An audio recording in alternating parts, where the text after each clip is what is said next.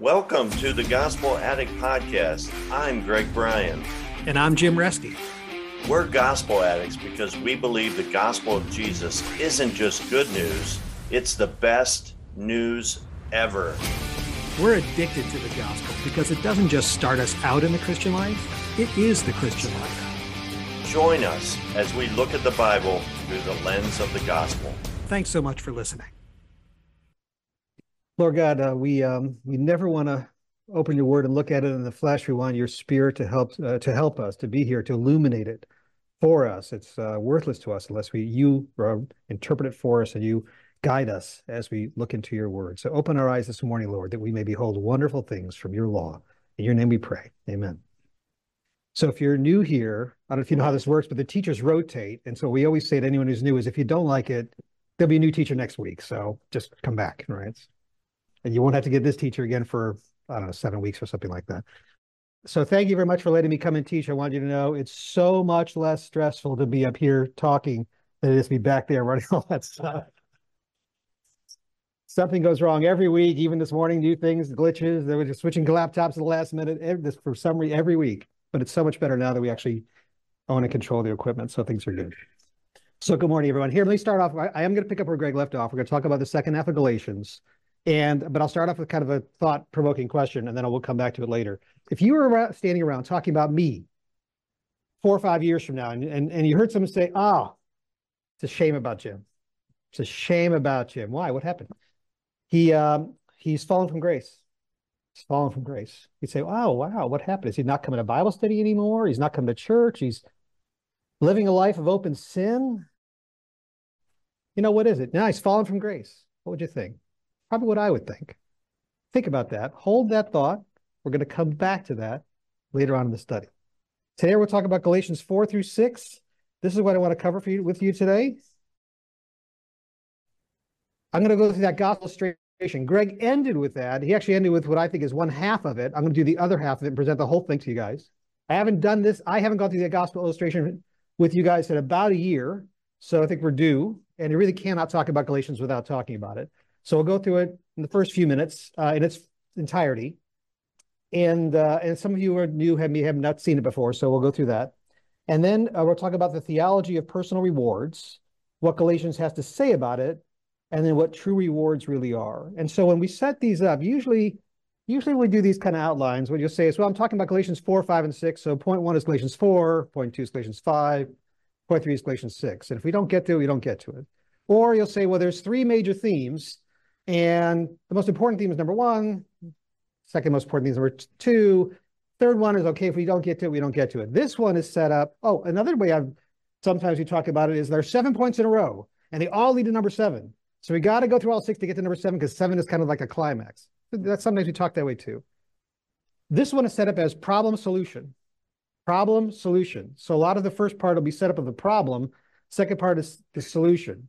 So as I'm going through that, you're going to say, wait a second, that doesn't sound right, or I'm not sure I agree with that, or you might say, I know the solution, and I'm sure you all do. Don't steal my thunder. But if you can go ahead and steal my thunder, it's fine. But as we go through it, I think some of it will become clear. Now, as I get to the end, I'm going to try to save a lot of time at the end for questions. You can interrupt any time, but try to save time at the end for questions. And by that time, you might say, I still don't agree with you, and that's fine too. So we'll have a nice discussion. That's why it's a Bible study. It's just neighborhood Bible study. All right. With that in mind, the gospel illustration. This is the way I usually start the illustration. And I'm going to say this in a way in case this is recorded later and people are listening to this on audio only so that someone just listening to the audio would understand it. What I have here is an illustration on the screen in front of you. And it is on the left side, I have a little simple drawing. It looks like an L.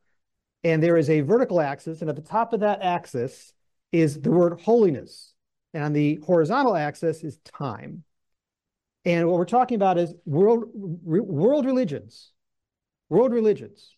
So in this way of looking at the world, in world religions, they all work the same way. All world religions will say there is a diagonal line that starts at the bottom left and moves to the top right. And what it means is that over time, you follow the rules of that religion and you get blessings. And if you don't follow the rules of that religion, you get curses. But the point of the religion is to follow the rules over time, be a better rule follower over time, and so you can be a better adherent to that religion. Now, I say that this is about religions, but actually every irreligious view on earth works the same way. So if you just say, I'm not religious, you could replace the word holiness with anything else that's the center of your life. Anything else that you say, if I have that, then I'll know my life is worthwhile. You could say it's personal fulfillment. Fine. Okay, a personal fulfillment is at the top. Over time, I want more personal fulfillment. And then I'll know my life is worthwhile. You could say comfort and ease. Okay, put that at the top, whatever you want. Whatever's at the center of your life, that is what you're shooting for. And over time, you want to get more of that, and then you know your life is worthwhile. We're talking about religion right now, so we'll say holiness or goodness or righteousness of some sort, but following the rules over time. All religions work this way, except Christianity. Christianity has a distinction. Christianity has the cross. And in this illustration, this view, the cross is at the bottom left corner. Because in this way of thinking, the cross starts you out in the Christian life. Grace starts you out in the Christian life. Jesus died on the cross for your sins, wiped all those sins away, and so by grace, through faith, you are saved because of what Jesus did on the cross. You get salvation. But in this view, after that, your sanctification is the single line. So Jesus did it all to get you into heaven. But after that, everything you do in the Christian life is all up to your hard work and effort. Now, you might say grace, grace helps, God helps those who help themselves. So grace is there to help you do good things and to climb up the line. But basically, it's up to you through your hard work and effort to climb this line. Jesus starts you off. That's justification. But then sanctification is the line. Sanctification is your progress in the Christian life to be a strong Christian, a better Christian. Okay? That's one way to view the Christian life. That's on the left side of the panel. Now, on the right side, I'm going to draw the same graph. Oh, wait, I always forget this. I've got 3 little arrows on the screen. And there's 3 little arrows that point to the line. And those represent all the Christian things you do, all your activities, all your good works. You're serving in the church, you're coming to Bible study, you're reading the word, all that stuff. They're all little arrows pointing to the line because they're little notches on your belt. They're steps on the stairway to heaven. Okay? Now, same graph on the right side. Holiness is on the vertical axis. Time is on the horizontal axis. And I'm going to start like Greg did last week. So you saw this just last week. A diagonal line that starts in the halfway up the vertical axis. And this is a upwardly sloping line as well. It is not your improving spiritual performance over time, like it is on the left side. Rather, it is your growing awareness over time of God's holiness. Your growing awareness of God's holiness. And you get that awareness largely through the act of worship. Worship is not for his benefit, it's for ours. God already knows how great he is. It's our souls that need to become more in tune with that reality. God's real holiness is a parallel line 1 billion miles up. We're just not aware of it. We're growing in our awareness of it over time. At the same starting point of that line, there's another downward diagonally sloping line, and that is my sin. That represents my growing awareness over time of my sin. My actual sin is a parallel line 1 billion miles down. I'm just not aware of it. But at the beginning of my Christian life, I was aware that there was a gap between me and him, and I needed the cross to fill that gap. And so I draw a little cross between the 2 lines towards the left side. But then over time, as you grow in Christ, you grow more aware of God's holiness, more aware of your own sin. And so the cross gets bigger and bigger and bigger. And this view of the Christian life is sanctification by reflecting back on your justification. Someone asked a question last week, how does that verse fit in? Work out your salvation with fear and trembling. Tom, I think it was in Philippians, Paul says, work out your salvation with fear and trembling. What does that mean? Well, it definitely doesn't mean work for your salvation with fear and trembling. But what's to work out your salvation with fear and trembling? What would it mean? It means reflecting back on your salvation. See, in this view on the left, you graduate from your salvation. Your salvation was, I got saved in Christ when I was 14 years old. That was a long time ago. Now I'm in sanctification. I'm doing all these good works to climb a single line. This view, you never leave it. You're always working out your salvation.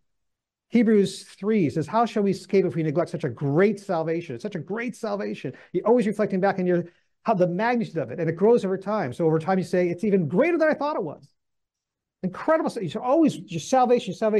It's just sanctification, the reflection back on your justification, but you never leave the justification behind. And then all the little things you do in the Christian life are not just on your belt to climb the single line. All the things you do, reading the word, memorizing scripture, everything. It's all pointing you back to Jesus, Jesus, Jesus, all the time. Not for getting credit climbing up the line. It's just pointing you back to Jesus. All the disciplines of the Christian life, do them, yes, but they're all about Jesus, not about you. And then, as a result of all that, your life does change. Your life does change. And so I have here a line that starts at the bottom left corner, slopes gradually upward, but it's a dotted line. And it's dotted for a reason, because your changed life, your improved spiritual performance, is not the focus of your life. In fact, you're not even that aware of it. In the judgment in Matthew 25, Jesus comes by and says to the sheep, the good ones, he says, you come into my heaven, when I was sick, you took care of me. When I was in prison, you visited me. You did all these things. You were really great moral people. And the sheep, remember what the sheep say? The sheep say, when did we do that? I don't remember doing that at all. And they were genuinely moral people. You say, Jesus is commending them for their moral behavior. They weren't making it up. They were great people. They say, we don't know what you're talking about, Jesus. My Christian life was just about you. Their lives were changed, but they weren't really that aware of it. Dotted line, just moving upward. Okay, that's the double line and the single line.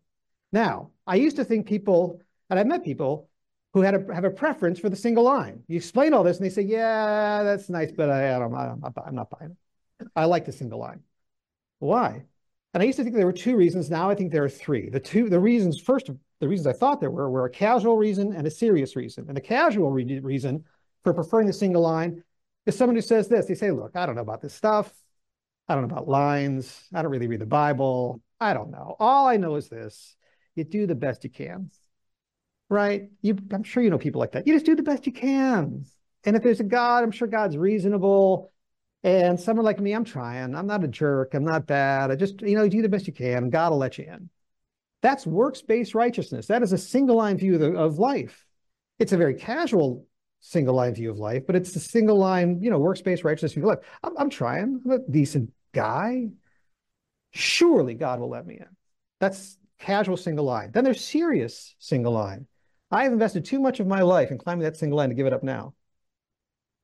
I've done very well, thank you very much. On a scale of 1 to 10, I'm an 8 or a 9 at least. And the last thing I want to hear is that none of that counts for anything. And that ones and twos, Christian slobs who haven't put forth nearly the effort that I have are going to walk right in and get the same as me. No way. I am way too invested in this. That's a serious preference for the single line. But there's a third way. This is what we're going to talk about today. I think it's a theological way. People say, no, theologically, I don't agree with you. I don't agree. I don't think the double line is how it works. I think theologically, the single line is how it works. I think that's what the Bible teaches. And that kind of thinking, that kind of theology comes from the theology of personal rewards. Personal rewards. And a lot of it comes from these verses. 2 Corinthians 5, verse 10, for we must all appear before the judgment seat of Christ, which you probably hear sometimes referred to as the bema seat, referred as a bema seat of Christ. We must all appear before the judgment seat of Christ so that each of us may receive what is due for us for the things done in the body, whether good or bad. You're going to be judged at the bema seat of Christ. He's going to look at the record of your life, and he's going to judge you, whether good or bad. So people would say, look, justification wiped away all your sins, but for everything you've done since then, you're going to have to stand before Christ and justify yourself. Also, Romans 14:10. These are the only verses, but these are actually the primary verses. Romans 14:10. You then, why do you judge your brother or sister, or why do you treat them with contempt? For we will all stand before God's judgment seat. There's judgment coming. Now, like I said, there are other verses. There are verses where Jesus says, for example, when you're persecuted, blessed are you when you're persecuted, you're going to get rewards. There are other verses, if you just search the word rewards, lots of verses on rewards. But this idea of the judgment of Christ at the bema seat comes from these verses, and it sets up the theology, which is single line theology, hook, line, and sinker, 100% single line. This says you are saved, justified by grace. But after that, everything is by your hard work and effort. Sanctification is from hard work and effort. So what I did to get ready for the study is I looked at probably 20 or 30 commentaries in a row on these verses, the bema seat of Christ and all the rest, and I didn't look at all of them, but I looked at a lot of them. And kind of just reading through in a row to get, what are they saying? What is the teaching on this? And here's one, for example, this expresses how it's really the single line. It says, most Christians don't know very much about the heavenly rewards, even though the New Testament has much to say on this subject. If I could summarize the biblical teaching in a few words, it would go like this. Salvation is always by grace through faith in the Lord Jesus Christ. Heaven is a free gift that cannot be earned or deserved. So far, so good. But when we get to heaven, we will be judged on the basis of the life we live after coming to Christ. In that day, some people will see all that they have lived for go up in smoke. Others will receive great rewards.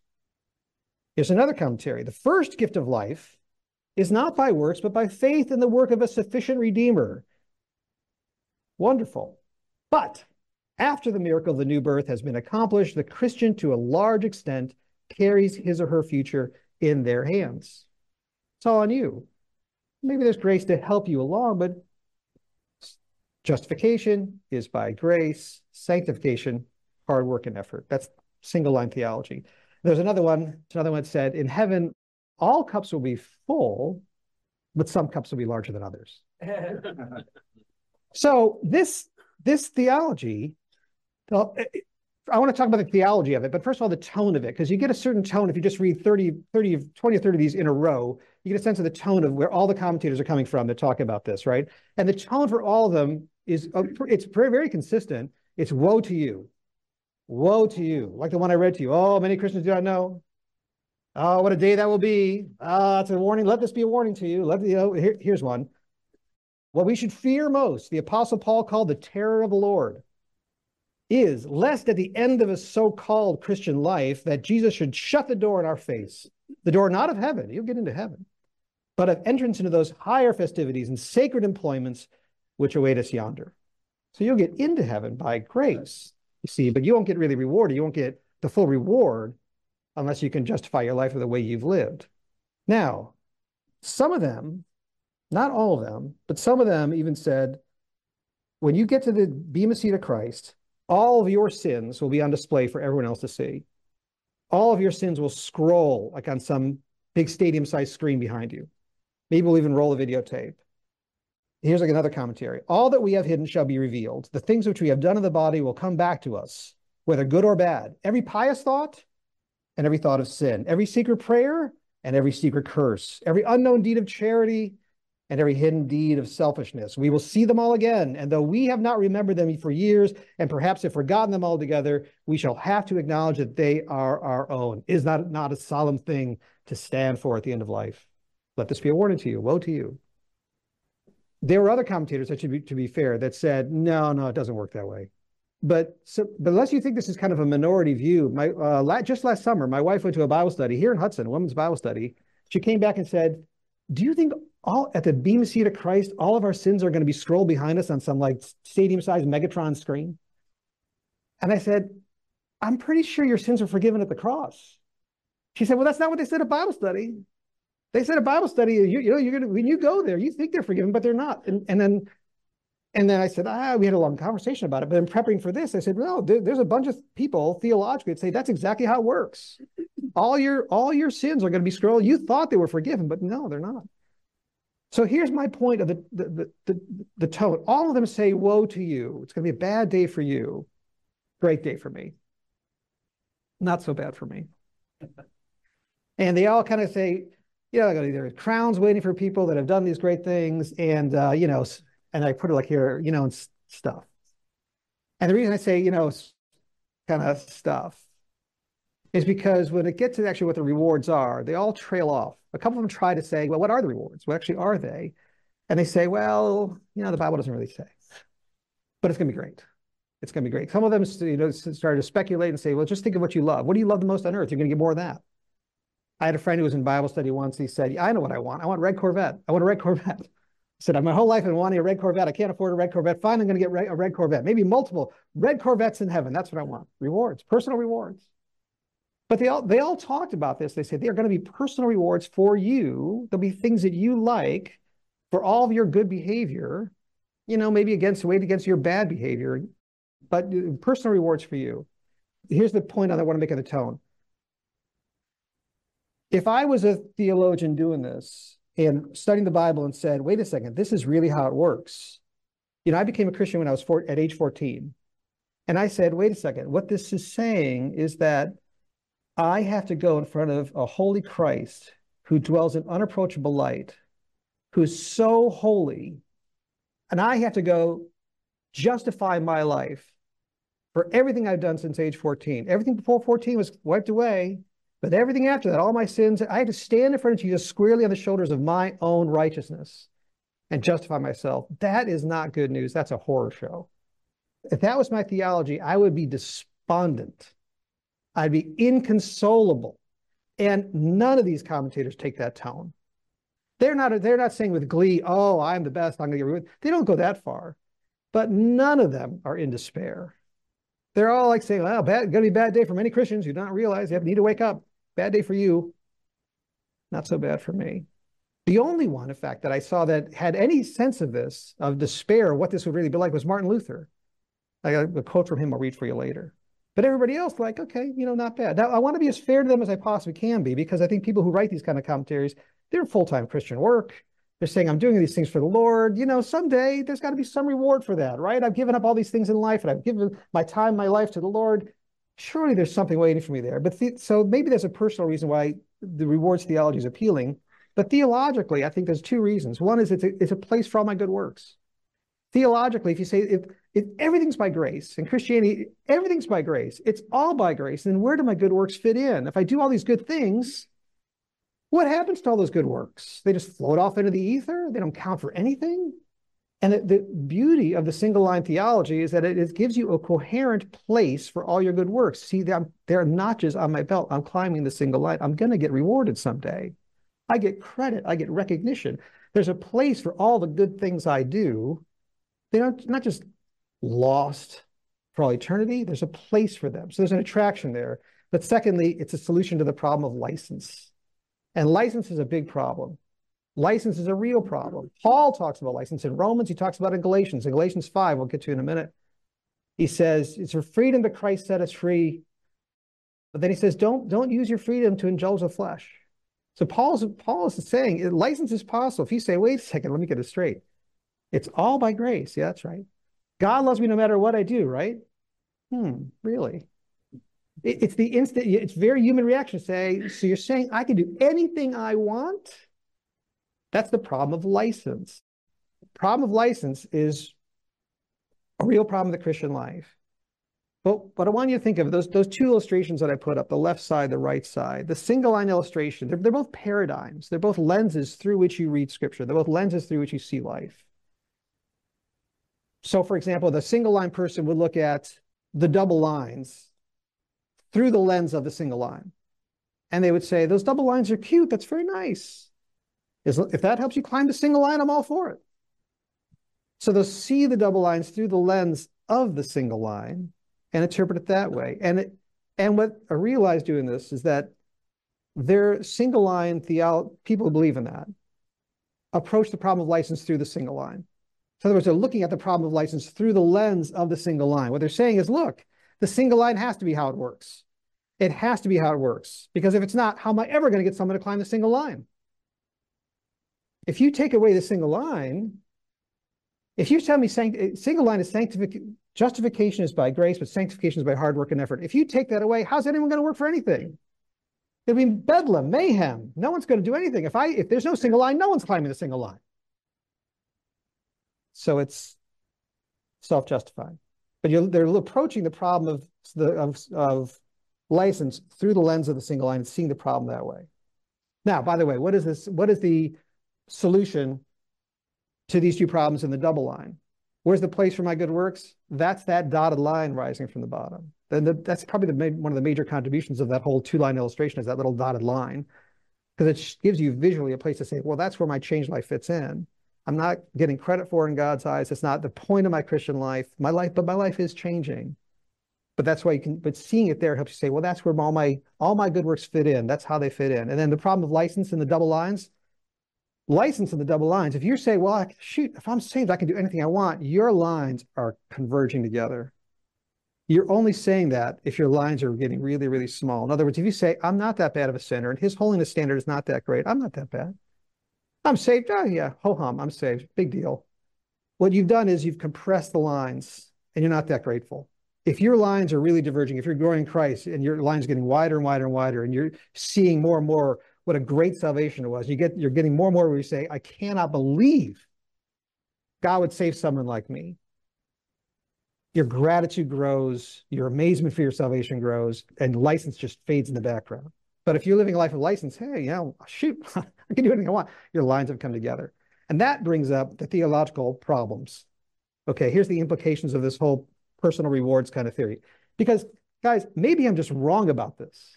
Maybe I'm all wrong about this. Maybe I just want the double lines to be true. Maybe the single line really is the way Christianity works. And I'm just dead wrong. Okay, well, if the single line is how it works, what does that mean? What are the implications of that? And the implications are that it's completely counterproductive. Because if I feel like if I'm cajoled to move up the single line, I feel like I'm doing well, I'm going to get lots of rewards. My lower line is coming up because I feel like I'm a 7, I'm an 8, I'm a 9, I'm moving up a single line. That means my lower line, my awareness of my sin is coming up.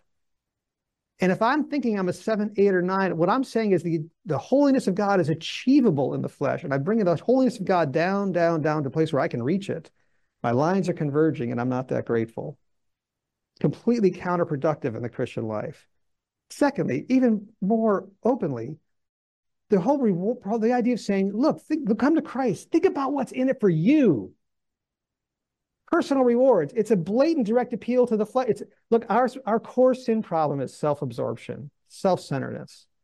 And if I say, run your whole Christian life thinking about what's in it for you, I'm fanning the flames of your self-centeredness. I'm making and then if it works, and you say, I'm a 9.5, now you just become like a little Pharisee, you become self-righteous. It's wholly counterproductive. But worse than that, it guts the gospel distinctive. One of the books I was reading about the personal rewards theology was start out by saying, oh, this is meant to be so motivational in the Christian life. This is really going to motivate you, to climb a single line and get all these personal rewards. And then in the middle of the book, it said, why should you be surprised it works this way? Why are you surprised? All religions work this way. Carrots and sticks. Blessings for good behavior, punishments for bad behavior. All religions are like that. Why should you be surprised that Christianity is any different from any of these religions? Because that is the one thing that makes Christianity different from all the religions. Grace. You just destroyed the one distinctive Christianity has. You just said, yeah, it's just like religion. No, it's not. That's what Jesus died for. That's what Christianity is all about, is grace. But this guts the gospel distinctive. And then what it does, and I kind of covered this already, it creates a two-tiered system of standing.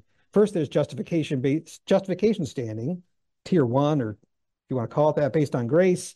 But sanctification standing is based on works.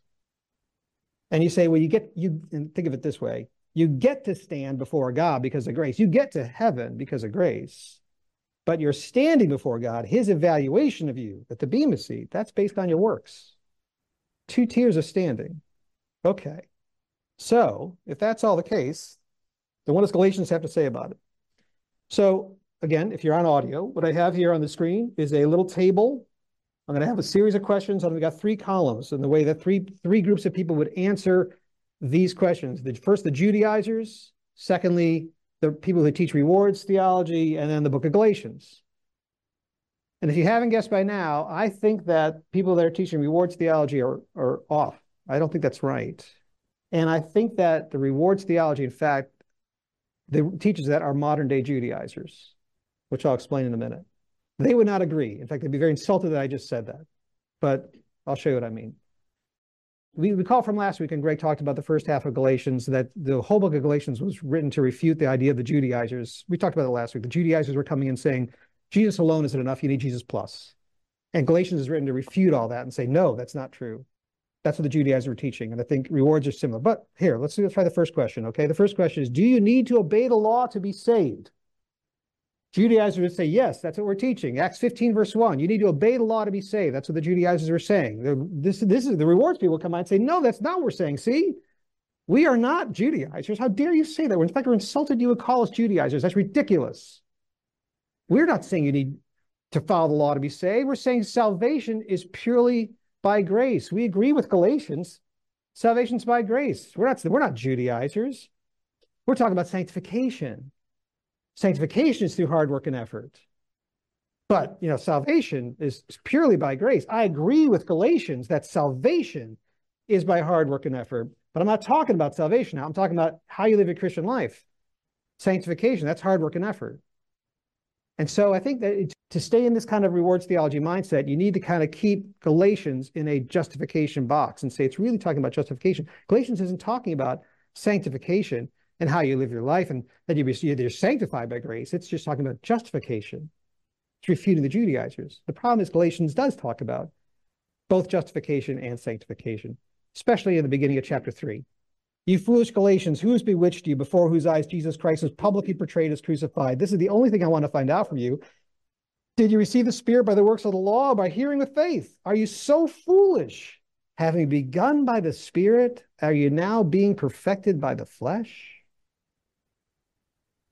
Galatians 3, verse 3 should just make the single line kind of crumble to dust in your mind. In other words, the whole notion of the single mind is that I'm begun by the Spirit, but I'm going to be perfected in the flesh. And Paul says, are you crazy?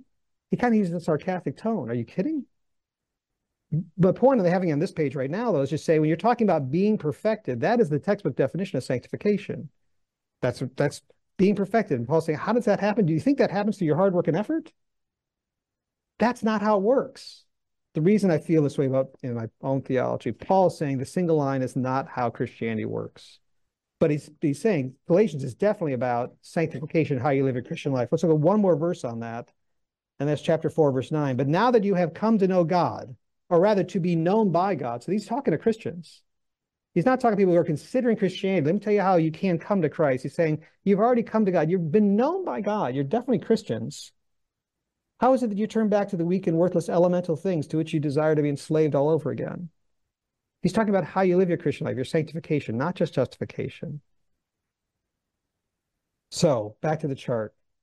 I'm going to do two questions at once on the chart because they're all both kind of different ways to look at the same question.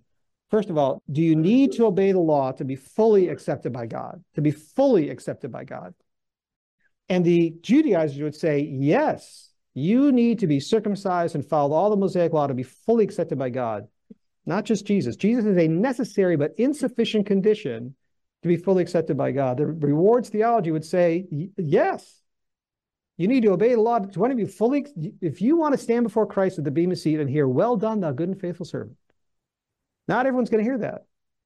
Jesus alone will get you, you'll get to stand before, but to have that full acceptance by God, to hear those kinds of words, it's all on your shoulders. To be fully accepted by God, Jesus alone is not enough. Galatians says, no, it's not how it works. Another way I have is i.e. It's another way of saying the same question. Is Jesus alone enough to be fully accepted by God? Judaizers, no. Rewards theology, no. Jesus alone is not enough to be fully accepted. Galatians says, yes, Jesus alone is enough to be fully accepted by God, 100%. Do you need to obey the law? Judaizers, yes. That's what we've been saying. Rewards people, yes, to climb the single line. Galatians, yes. Yes, you do. You do need to follow the law. Galatians is not all for licensing. You're justified by faith. Go ahead and do whatever you want. Paul's very hard. We'll go to a few passages. I'll show you. It's very anti-license. But what Galatians says is way harder than obeying the rules. Judaizers said you need to follow the Mosaic law. Rewards people, obey the rules and climb the single line and do all these great things to climb up the single line. Galatians says live in line with the gospel. Way, way, way harder. Live in line with the gospel. Look, I'll just give you a couple examples. I used these examples about a year ago when I was talking to you, so they'll be familiar with you. And we talked about them from time to time. Do you hate it when people look down their nose at you? I hate it when people look down their nose at me. Do you hate rich people? Do you hate filthy rich people? I grew up in a blue-collar family in a blue-collar town. Rich people hate rich people. Think they're better than me? Think you're better than me? Think you're better than me, huh? Rich people. Look down your nose at me. Hate that. Maybe you don't hate rich people. Maybe you hate coastal elites. I talked to them a year ago, and we talk about it from time to time. I hate people on the East Coast and West Coast that look down their nose at me. Talk about me as flyover country. When I talked about this a year ago, I said, do you think they're looking down their nose at you? I'm here to tell you, they're looking down their nose at you way more than you think they are. You're not making it up. They are genuinely looking down their nose at you. Okay? If the gospel is true, if I was really, I don't talk about you, I'm talking about me. I'm not living in line with the gospel. If I was really living in line with the gospel, I would say those people are not looking down their nose at me enough. I am way more deplorable than they think I am. I have a friend who lives here in Akron. He has a friend who lives in New York City who's a Catholic priest. That priest went down to the gay pride parade one day. I may have told you this example last time. I went down the gay pride parade. He's watching the gay pride parade. And one of the people in the parade came by and he was standing there in his collar, spit on him. And he was interviewed. And they said, this guy spit on you. How'd that make you feel? And his answer, without missing a beat, was, it's okay. It's okay. It's better than I deserve. That's somebody who gets the gospel. Like instinctively, reactively, my reaction would be I'd be filled with rage. Oh, dear, look at what they did. Did you see that? Did you see that? You saw it, didn't you? I'd be so enraged, so angry. And he's like, no, it's okay. It's better than I deserve. That's living in line with the gospel. If you want to know how hard it is to live in line with the gospel, Paul had to rebuke the apostle Peter. Peter wasn't living in line with the gospel. Following the rules is easy. The people who follow the rules look at this and say, that's easy believism. Let me tell you, easy believism is just following the rules and feeling good about yourself. Living in line with the gospel is a whole lifelong endeavor. It's so different, so much more difficult. Okay. Do you get any credit in God's eyes for obeying the law? Judaizers, yes. That's the point. Rewards people, yes, you do get credit in God's eyes. You get all kinds of rewards, right? That's why you're doing it. Galatians, no. And this is a big point. In Galatians, you say, you do all these good things, do good works. They're not meritorious. You do them, but not to get credit in God's eyes. They're not meritorious. Should you still do them? Absolutely. Do you get points? No. They're not meritorious. Then why do you do them? Well, Judaizers to be saved. Rewards people to get rewards. Red Corvettes in heaven. Galatians out of sheer gratitude. I want to live this way out of sheer gratitude. Okay. With all that in mind, how does sanctification work? What does Galatians say about sanctification, and how does it work? 4 things we're going to cover. How sanctification works in the book of Galatians. First of all, realize your standing is completely complete. Secondly, don't slip back to the single line. Third, change what you love. And fourth, live in line with the way you're designed. First of all, realize your standing is completely complete. Here's a section actually someone could read. Actually, I want someone to read from the screen. Rex, can you see it? Can you just... Now I say, as long as the heir is a child, he does not differ at all from a slave, although he is owner of everything. But when the fullness of time came, God sent forth his son, born of a woman, born under the law, so that he might redeem those who were under the law, that we might receive the adoption as sons. Because you are sons, God has sent forth the Spirit of his Son into our hearts, crying, Abba, Father. Therefore, you are no longer a slave, but a son. And if a son, then an heir through God. This is really key to understanding your Christian life. Your standing before God is completely complete, 100%. You can't add to it. You can't subtract from it. You can't be at 120%. You can't be at 80%. Through what Christ has done, you're standing before him 100% complete. And what Paul's trying to get through here, what he's trying to say to the Galatians is, look, you have a status change. You're not a slave based on conditional acceptance. You're a son. You've moved over into sonship, unconditional acceptance. And I didn't print it for the interest of time, but the parallel passage is the second half of Galatians 4, where he talks about Hagar. You remember that passage? He says, Hagar had Ishmael. She was the slave woman. And then Sarah had Isaac. That's a child of freedom. And what he's doing, he said, there's a child of slavery. There's a child of promise, child of slavery and child of promise. And what he's talking about is the child of slavery has conditional acceptance. If you obey, then you'll be accepted. The child of promise has unconditional acceptance. I promise to love you no matter what. And that actually is the fundamental tension that drives the entire Old Testament forward. That is the fundamental tension of the Bible. God says in both things in the Old Testament, I will love you no matter what you do. Promise, it's unconditional, completely unconditional. On the other hand, if you must obey me to receive the promises. It is completely conditional. Child of promise, child of slavery. Which one is it? It's because the Son, who was the child of promise, fulfilled all the conditions of the law for us on our behalf, so that we get all the blessings of sonship, so that we can be called sons. And therefore, we have sons. We have a complete status change. And Paul says in Galatians 4, we are children of promise, unconditional. Your standing is completely complete. You move from a slave to an adopted son. Your standing is not conditional. Child of unconditional promise, not of conditional slavery. Thanks for listening to this episode of the Gospel Addict Podcast. Feel free to contact us via email at gospeladdictpodcast@gmail.com. Stay tuned for our next episode, and remember, on your worst days, you're never beyond the reach of God's grace, and on your best days, you're never beyond the need of God's grace. See See you next time.